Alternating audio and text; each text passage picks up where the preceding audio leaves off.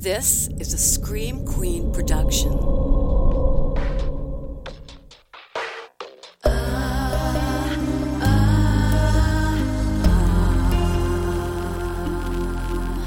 I never will forget the tragic ending met the day your last sunset.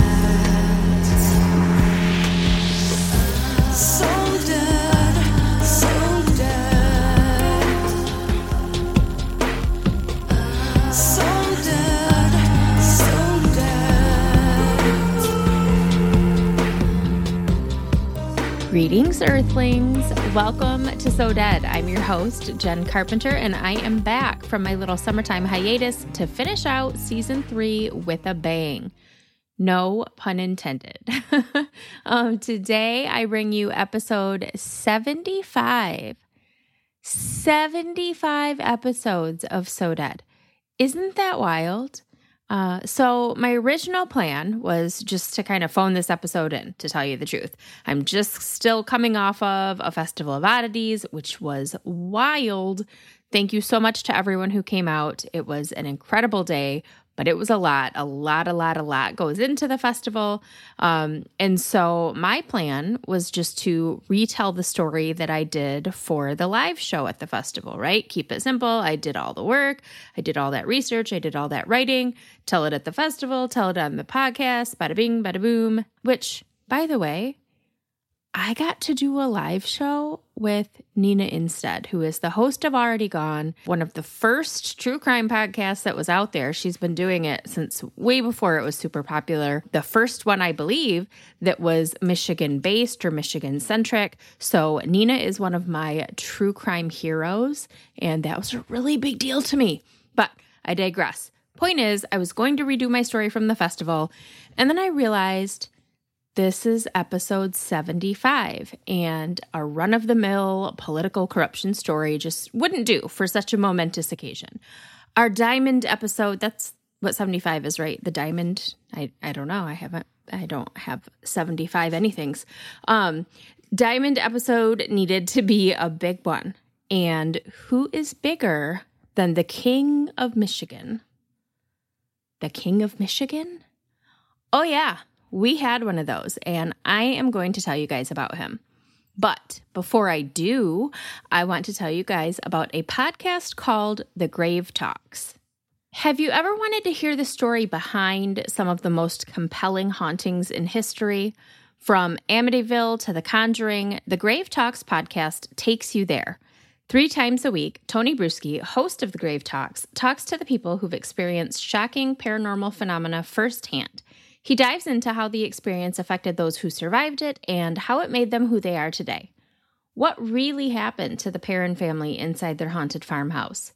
What was it like investigating side by side with Ed and Lorraine Warren as they stepped inside the infamous Amityville house? Hear supernatural stories that you will not find anywhere else besides on The Grave Talks. Search The Grave Talks wherever you download podcasts and press subscribe. Then start binging away on the ghost stories no one ever thought would be told. That is The Grave Talks. Search for it wherever you download podcasts and press subscribe today. That's a good one for spooky season, yeah. We're getting into it at the shop and just in life in general. Like, spooky season is here. It is our time to shine, friends. But back to the topic at hand today. I am going to tell you about the King of Michigan. James Jesse Strang, also sometimes called Jesse James Strang, which is what I'm going to call him today because that sounds a lot cooler, was born in Cayuga County, New York in 1813, the second of 3 children to Clement and Abigail Strang. The Strang family had a good reputation in the community. They were hardworking, church-going, all of that. Jesse James was said to be spoiled and coddled by his mother as a child because he was in poor health, which, that's sweet, right? No. He and his mom belonged on one of those creepy mother-son relationship reality shows on TLC, let me tell you, because when Jesse James was away from his mother, which was not very often, but when he was at school, at church, out playing with friends, or doing whatever kids did in the early 1800s, he was then required to return home and give his mother a full account of every single word he spoke and every action he took while he was gone. Not just like a, hey, honey, how was your day? But a full accounting of every single thing that happened. So that's something. Jesse James went to school until he was 12, but due to his illness and his mom's insane overbearing tendencies, he later estimated that he only spent about 6 months actually in school. He'd go for a week here, a few days there, nothing consistent. So he went that whole time from the time he was, I don't know, when did they start school in the 1800s, 5, 6, like they do now, until he was 12, but he only went a very little bit here and there. When he was 12 years old, he was baptized into the Baptist faith, but he didn't want to become, just some Baptist farmer like his dad. He wanted to make something of his life, so he started studying the law instead, and in 1836, when he was 23, Jesse James Strang was admitted to the New York State Bar. That same year, he married his wife, Mary Peirce, and the two went on to have several children together. Strang's diaries, which were written partly in secret code that was not deciphered until like 100 years later, revealed that from a young age, he believed he was being called upon to become a world leader like Caesar or Napoleon. Those were the examples he gave. Those are not my examples, just so we're clear. But as the son of a poor farmer and a crazy mother, he had a long way to go to make that happen. He traveled the country. He worked as a postmaster here and the editor of a newspaper there. And then in 1843, he and his wife Mary followed Mary's family to Wisconsin to start a new life, which proved to be a huge fucking mistake for everyone involved. Because Wisconsin is right next to Illinois, which is where a man by the name of Joseph Smith was conjuring up a new religion with his recently released book, The Book of Mormon. When Jesse James Strang and Joseph Smith met, they instantly became old chaps, and in 1844, when he was 31, Strang, who described himself as a cool philosopher, which, newsflash, sir, if you have to tell people you're cool, you're not cool. He decided to give up his gig as a Baptist minister and join the Church of Jesus Christ of Latter-day Saints.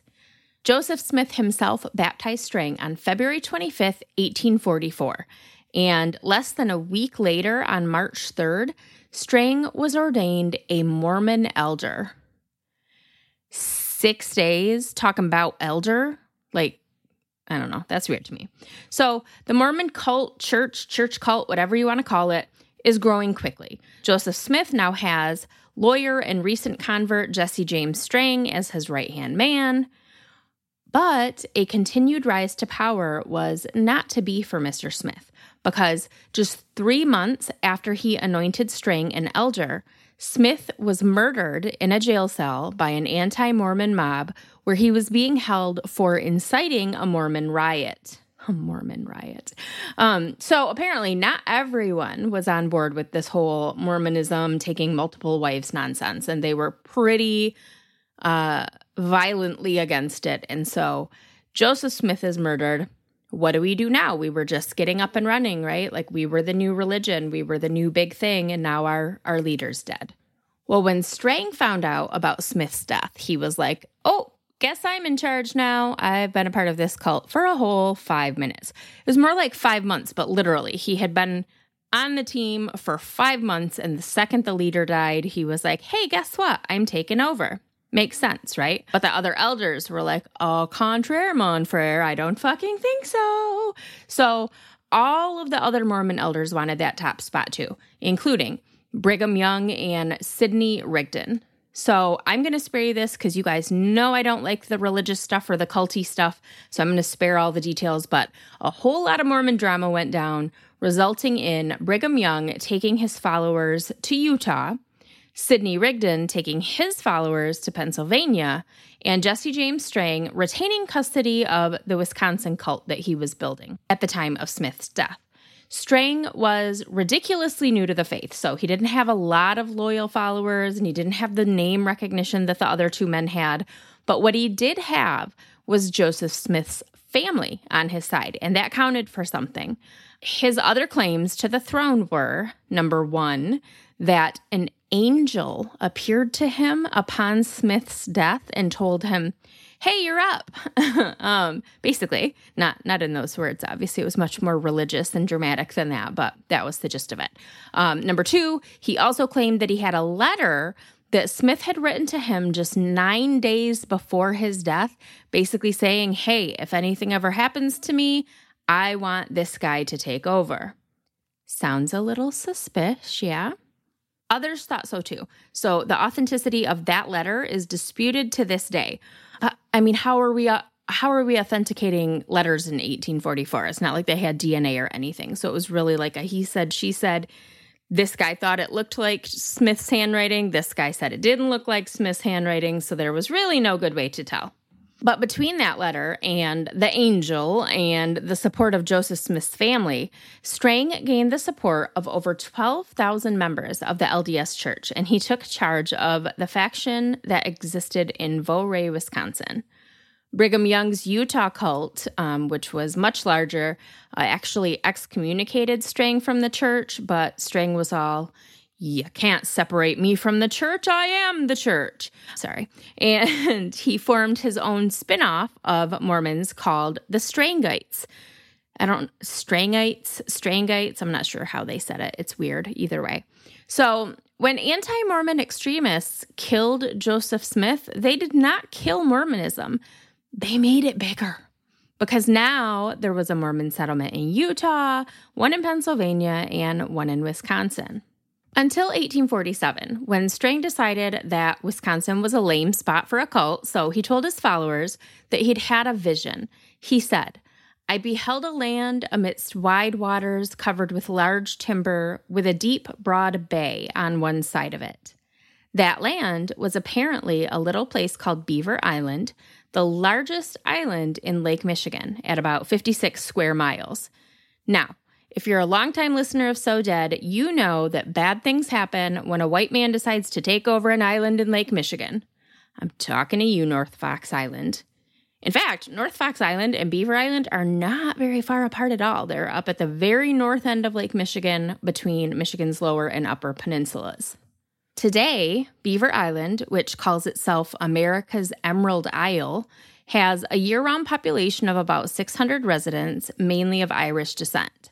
But like most islands and beach towns here in Michigan, it is also a tourist attraction. So it's got hotels, motels, Holiday Inns. I'm sorry. No Holiday Inn actually, but hotels, motels, bed and breakfast, campsites, breweries, restaurants, bars, music festivals, a toy museum. That sounds kind of fun. A whole lot going on, according to their 50-page visitor's guide that I perused, because I myself have never actually been to Beaver Island. We're getting off track here, though. The point is, way back in 1848, when Jesse James Strang decided to move his Strangites there were only like a couple dozen people on Beaver Island. There were like 3 families, I think it said, a bunch of crotchety old white men with young Native American wives. Gross. There were some fishermen. There was a small Chippewa tribe on the northern end of the island. Not a lot going on, but the Strangites were there to change all of that. Over the next decade, they transformed Beaver Island into a hub of activity. They built roads and homes, started a newspaper, cleared land for farming. But as his following grew, so did Strang's big, bulbous head. Remember, all his life, he'd felt that he was meant to lead, right? And now he was the leader of this big old church cult, and he was running his own island. So the next logical step, of course, was for Strang to declare himself king, which he did in dramatic fashion. In 1850, one of his followers, who'd been a theater actor before joining Strang's cult, staged a lavish ceremony, complete with a throne made of moss, a red flannel robe, a scepter made from branches, a painted palace backdrop, and a cardboard crown for their new king. Listen. You know how sometimes you get asked those weird icebreaker questions at events? If I ever get asked, if there was one moment in time that you could travel to witness a historical event, what would it be? For me, officially, now it's the coronation of King James, because that sounds like the most ridiculous thing that has ever happened in the history of the world. I can't. I can't even picture it. Okay, so Beaver Island had become a Mormon utopia, as they called it, and Jesse James Strang was now its king. Long live James, King of Zion, a crowd of some 250 followers chanted during the ceremony. It sounds ridiculous. It was ridiculous, but it was also a huge moment in American history, because to this date, Strang's is the only monarchy ever established on U.S. soil. But not all was well within the kingdom of Strang. I wish that his last name had just had one more letter on it and was Strange instead of Strang, because that would have been perfect.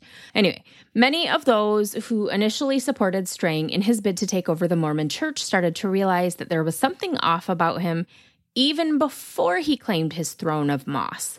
For one thing, one big difference between the Strangites and Brigham Young's Utah Mormons in the beginning was the issue of monogamy. Mormon founder Joseph Smith had been a polygamist. Brigham Young and his followers were polygamist, but Jesse James Strang promoted monogamy. He was married long before becoming a Mormon and had had children. He had a family, and he believed in a 1-to-1 husband-wife ratio. Until he fell in love with Elvira Field, the teenage daughter of a member of Strang's inner circle. They kept their relationship a secret at first. It was a very elaborate secret. Elvira cut off all her hair, made herself a wardrobe of men's clothing, and she became Strang's traveling companion, disguising herself as his nephew and assistant, Charlie J. Douglas. The two were secretly married in 1849 when she was 19 and he was 37. Gross. And Elvira actually had a hand in planning Strang's over-the-top coronation ceremony in 1850. In 1851, when Elvira gave birth to her first of 4 children with the king, Strang publicly sanctioned polygamy, and he finally introduced Elvira to his followers as his wife. It was at this time that Mary Strang, his actual wife of 15 years and the mother of his OG children, said, "Fuck this shit," took her 3 kids, and she moved back to Wisconsin with her family. The following year, King James took another wife, Betsy McNutt, who was much closer in age to him. She was just 7 years younger. 3 years after that, in 1855, King James married 2 teenage cousins, Sarah and Phoebe Wright, just 3 months apart. So now he's got 1 legal wife who's fucking gone. She left his ass. And 4 Mormon wives, most of them teenagers when he married them, there on Beaver Island. Between those 5 wives, King James fathered 14 children. But he didn't have time for fatherhood. He was too busy turning his mob of religious zealots into literal pirates. They literally called them the Great Lakes Pirates. The fishermen and indigenous people that called Beaver Island home long before the Strangites arrived didn't take kindly to this fucking guy showing up, declaring himself king, telling everyone what to do, marrying a bunch of teenagers, having a bunch of babies, wearing a red flannel robe and a crown made of cardboard around town, talking about, "I'm your king." But it was so much worse than that. That actually sounds hilarious, but it was worse than that. The Strangites, Jesse James included, went to Beaver Island with nothing. So when they got there, they just started taking. They took property, goods, horses. King James actually ran a pretty elaborate horse thieving ring. There was a lot of violence, a lot of fighting, just a lot of all-around fuckery going on. Now, back in the 1800s, Michigan, especially northern Michigan, especially the islands of northern Michigan, were pretty much left to their own devices. It was more wilderness than people, and the U.S. government didn't pay it much mind. But when word got back to President Millard Fillmore that Michigan had a king, he was like, what? So in 1851, shortly after the coronation of King James, the U.S. president sent the USS Michigan to Beaver Island to arrest the king and his court for treason, counterfeiting, trespassing on government land, and theft. The men were taken to Detroit for trial, where King James, who was, remember, a lawyer before all of this weird shit, defended himself. And he was like, look, Your Honor, I never said I was the king of Michigan or even the king of Beaver Island. I'm just the king of my modest little church. That's not a crime, is it? And the judge was all, well, no, I guess it's not. And King James and his men were acquitted, which actually strengthened Strang's position. He gained more followers and went on to serve 2 terms in the Michigan legislature. I can't. I seriously just can't. The craziest part, though, is that he actually made a really good politician. Even the other legislators who were like, King of Beaver Island, what a kook, wound up respecting him. And that it's just so wild to me. But shit is about to get a whole lot wilder.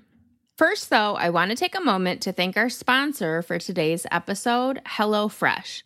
Fall means busy season for a lot of us. What with back to school, sports, going way overboard for Halloween, and HelloFresh can help you save the time you'd otherwise spend meal planning so you can get back to what matters, like Halloween. HelloFresh offers 50 menu and market items to choose from every week, from vegetarian meals to calorie-smart choices to extra special gourmet options. There's something for everyone to enjoy, with recipes designed and tested by professional chefs and nutritional experts to ensure deliciousness and simplicity. I personally hate to cook. It's probably my biggest mom fail, but HelloFresh makes it easy by taking the guesswork out of everything. No more fighting over what to have for dinner or a 2-hour-long trip to the grocery store hunting down ingredients. I just open that HelloFresh box and everything is right there. The recipe, the ingredients, the cooking instructions. After a long day, it's so nice to have someone else do the heavy lifting for you. And the food's delicious. Fresh produce, quality ingredients. I love it, and I know you will too. So go to HelloFresh.com/SoDead14 and use code SoDead14 for up to 14 free meals, including shipping. Again, that's HelloFresh.com/SoDead14, promo code 14 for up to 14 free meals as well as free shipping. Give America's #1 meal kit a try today. All right, back to it. We left off in 1856 when King Jesse James Strang was so powerful that no one dared cross him or question him or disobey him.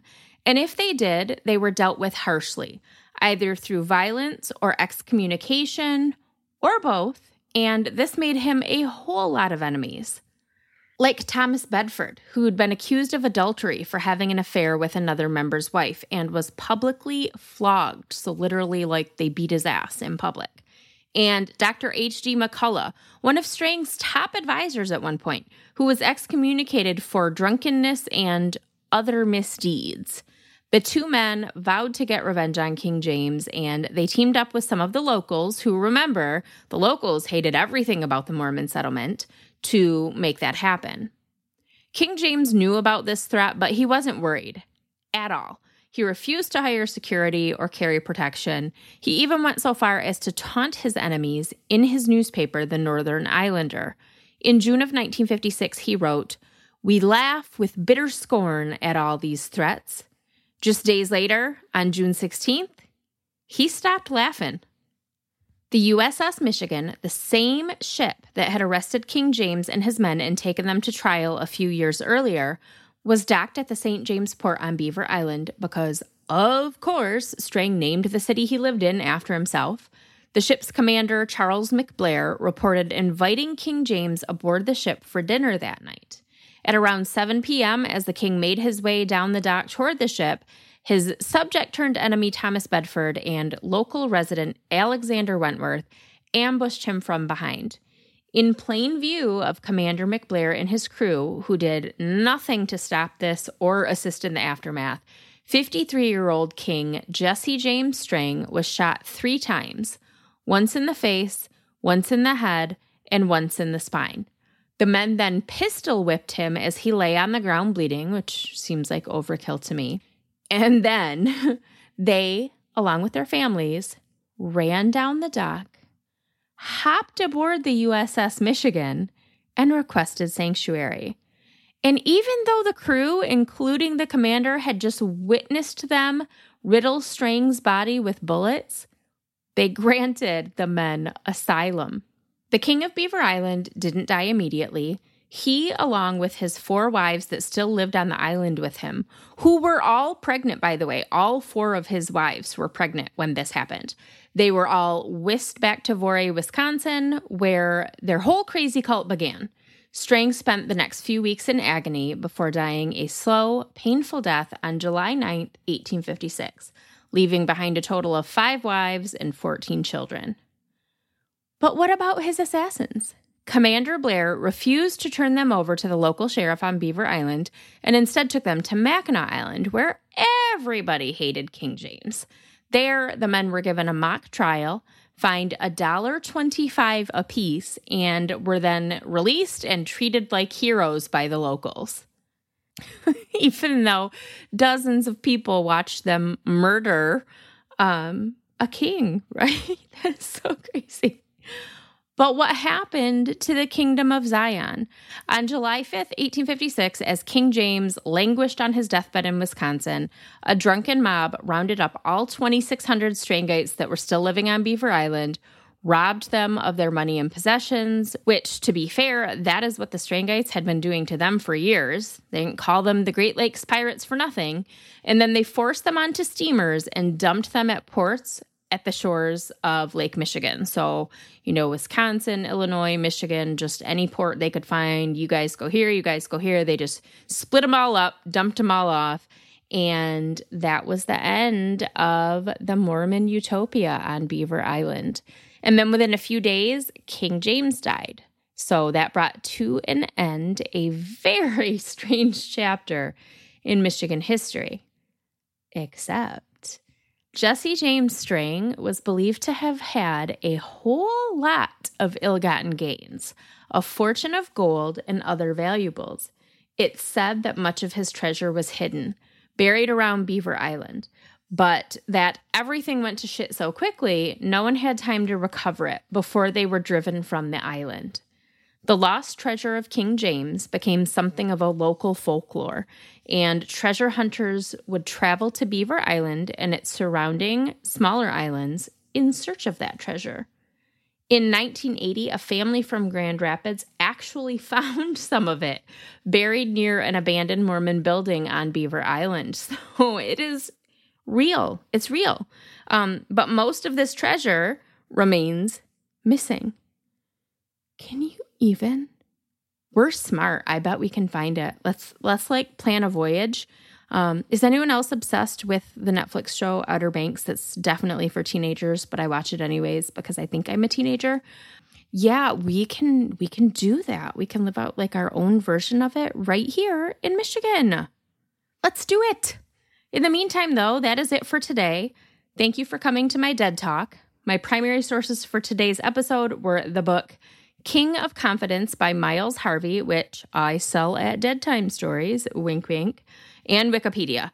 Lots of Wikipedia today. So you can find my full list of resources on the page for this episode on the So Dead website. Now, how about a little liquid cheese? Because we haven't done that in a while. Today, let's talk about secrets. I'm going to tell you guys my most shameful secret, something most of you don't know about me. This is hard to say. It's hard to admit to. But I once wrote Sons of Anarchy fan fiction. Like fanatically wrote Sons of Anarchy fan fiction. Actually, it was pretty good and I had a lot of followers. I ran a website for Sons of Anarchy fan fiction. I ran a Facebook group for it. Like, when I tell you I was all in,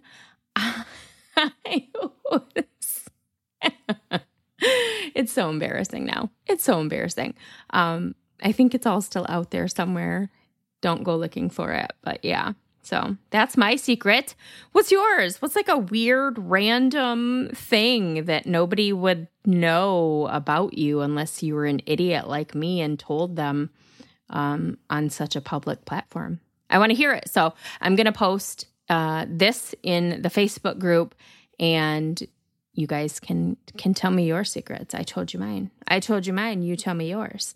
And now it's time for something else that we haven't done in a while. It's time for me to thank everyone that's left reviews for So Dead on either Apple Podcasts or Facebook over the last few months. So on Apple Podcasts, there was 121664, Lena Cat 88, H Van Loo or Van Lau, I'm sorry, I don't know how to say it, Heather S, Crimson's Mom, Brit Jazz, Quinny. This one I tried so hard to figure out how to say it. It's Tony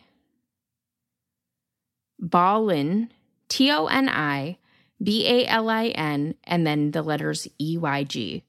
Tony Balenge? I don't know. I don't know how that's supposed to sound, but thank you. Sassy RN, Allie CB, Kook Butane, Jay McGann, E. Zimmerly, ABC Eiler, Dr. NHL, TL Chambers, Shamrock's Mom, What the Suck. I like Rosie Blue Moon, although I'm not sure how to feel about Rosie. Rosie, if you're listening, I'm befuddled. So Rosie gave the podcast 5 stars, but then left kind of a shitty review. So I don't know what was meant to happen there. So Atlas Nana and Bootsy Lou. On Facebook, we had Rachel Robbins Honore, Selena Bleisner, Heather McLean, Jenilyn Abshagen. I also don't know how to pronounce that. I don't know why I do this because I'm just butchering all of your names. I'm sorry. But Jenilyn, thank you. Brittany Arcate Tower and Danielle Adams. If you want to hear your name on the podcast, all you have to do is leave a review on either Apple Podcasts or Facebook. Those are the only 2 places that I'm going to see them. So leave a review and I will give you a shout out in a future episode. Aside from that, make sure that you're following So Dead on all of the socials, Facebook, Instagram, and Twitter under So Dead Podcast. We are on YouTube. Nothing special there. It's just the episodes in video format if you prefer them that way. But really, really by and far, like my most interactive social media at this point is TikTok. I'm obsessed. So it's Scream Queen 517. We are into spooky season now, so I'm going to be very, very busy with things at Dead Time Stories and the Screamatorium. Come visit. It's the time. It's our season. It's time to be spooky. So if you haven't visited yet, come visit. Look forward to seeing you all. And I will see you with a new episode of So Dead in a couple of weeks. Until then, keep shining, you magnificent what the fucks.